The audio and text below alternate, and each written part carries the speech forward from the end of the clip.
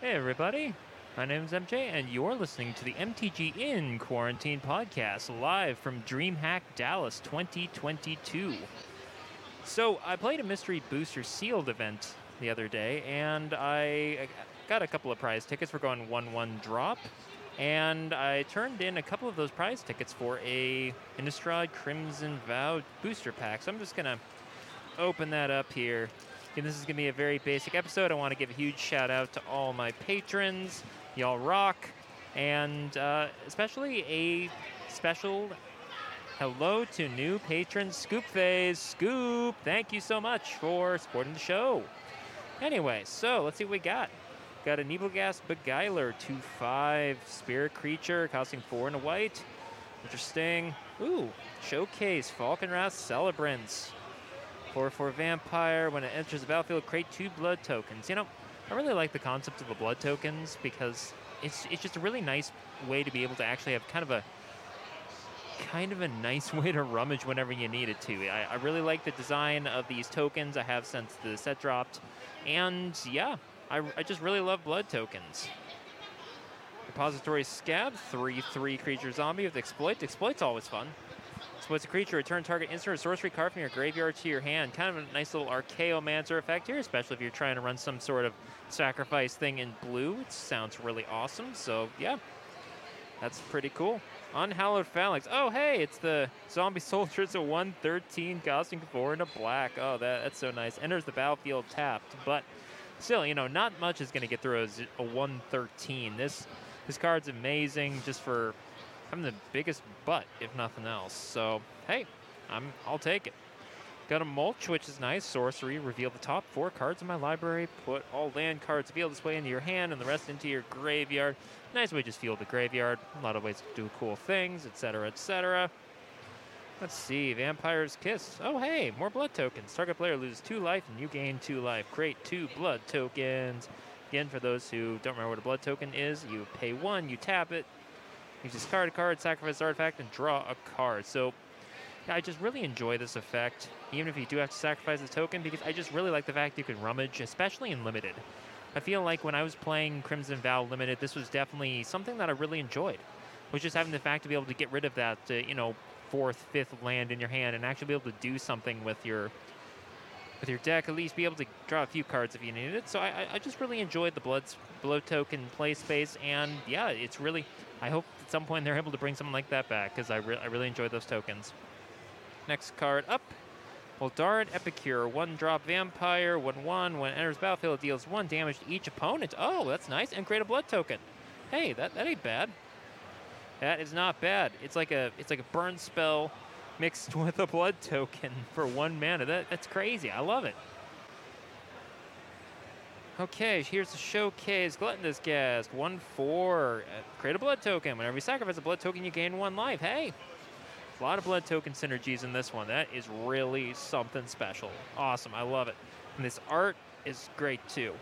All right, next up we got a Fearful Villager. Human Werewolf, 2/3 with Menace Daybound.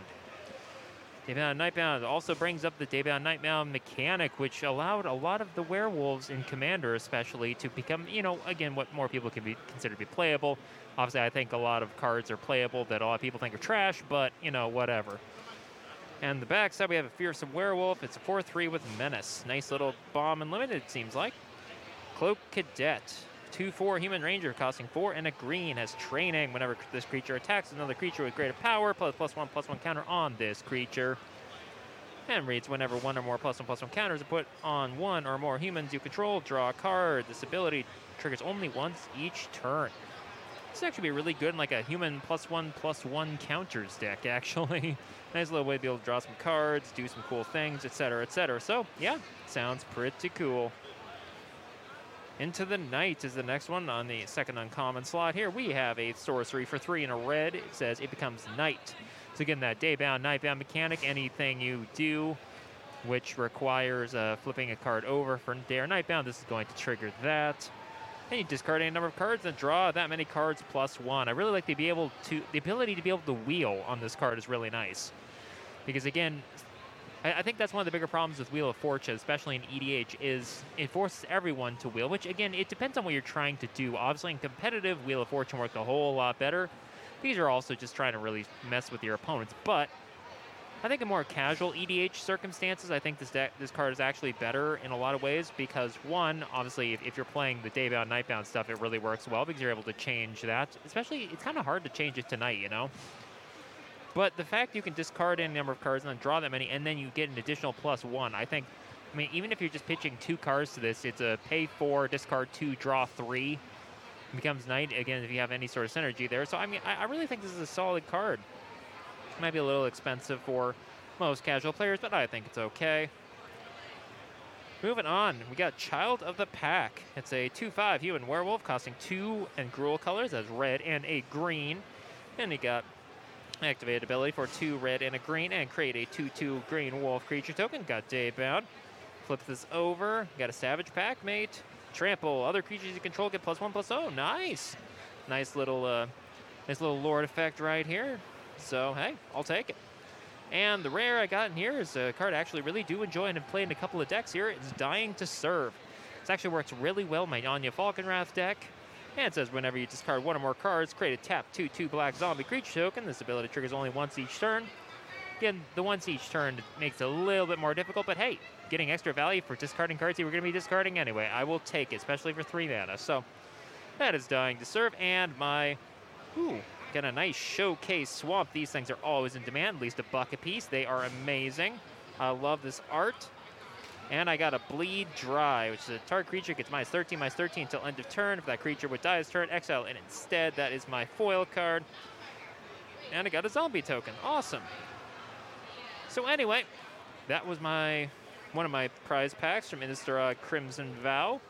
Again, you know, some nice little Daybound, Nightbound stuff going on. A lot of blood token synergies. A lot of really cool stuff going on. I mean, you know, not the most powerful pack, but hey, definitely something with some bombs in it for limited. So I would definitely take that if it was in my sealed pool or, you know, draft pool or whatnot. So, yeah.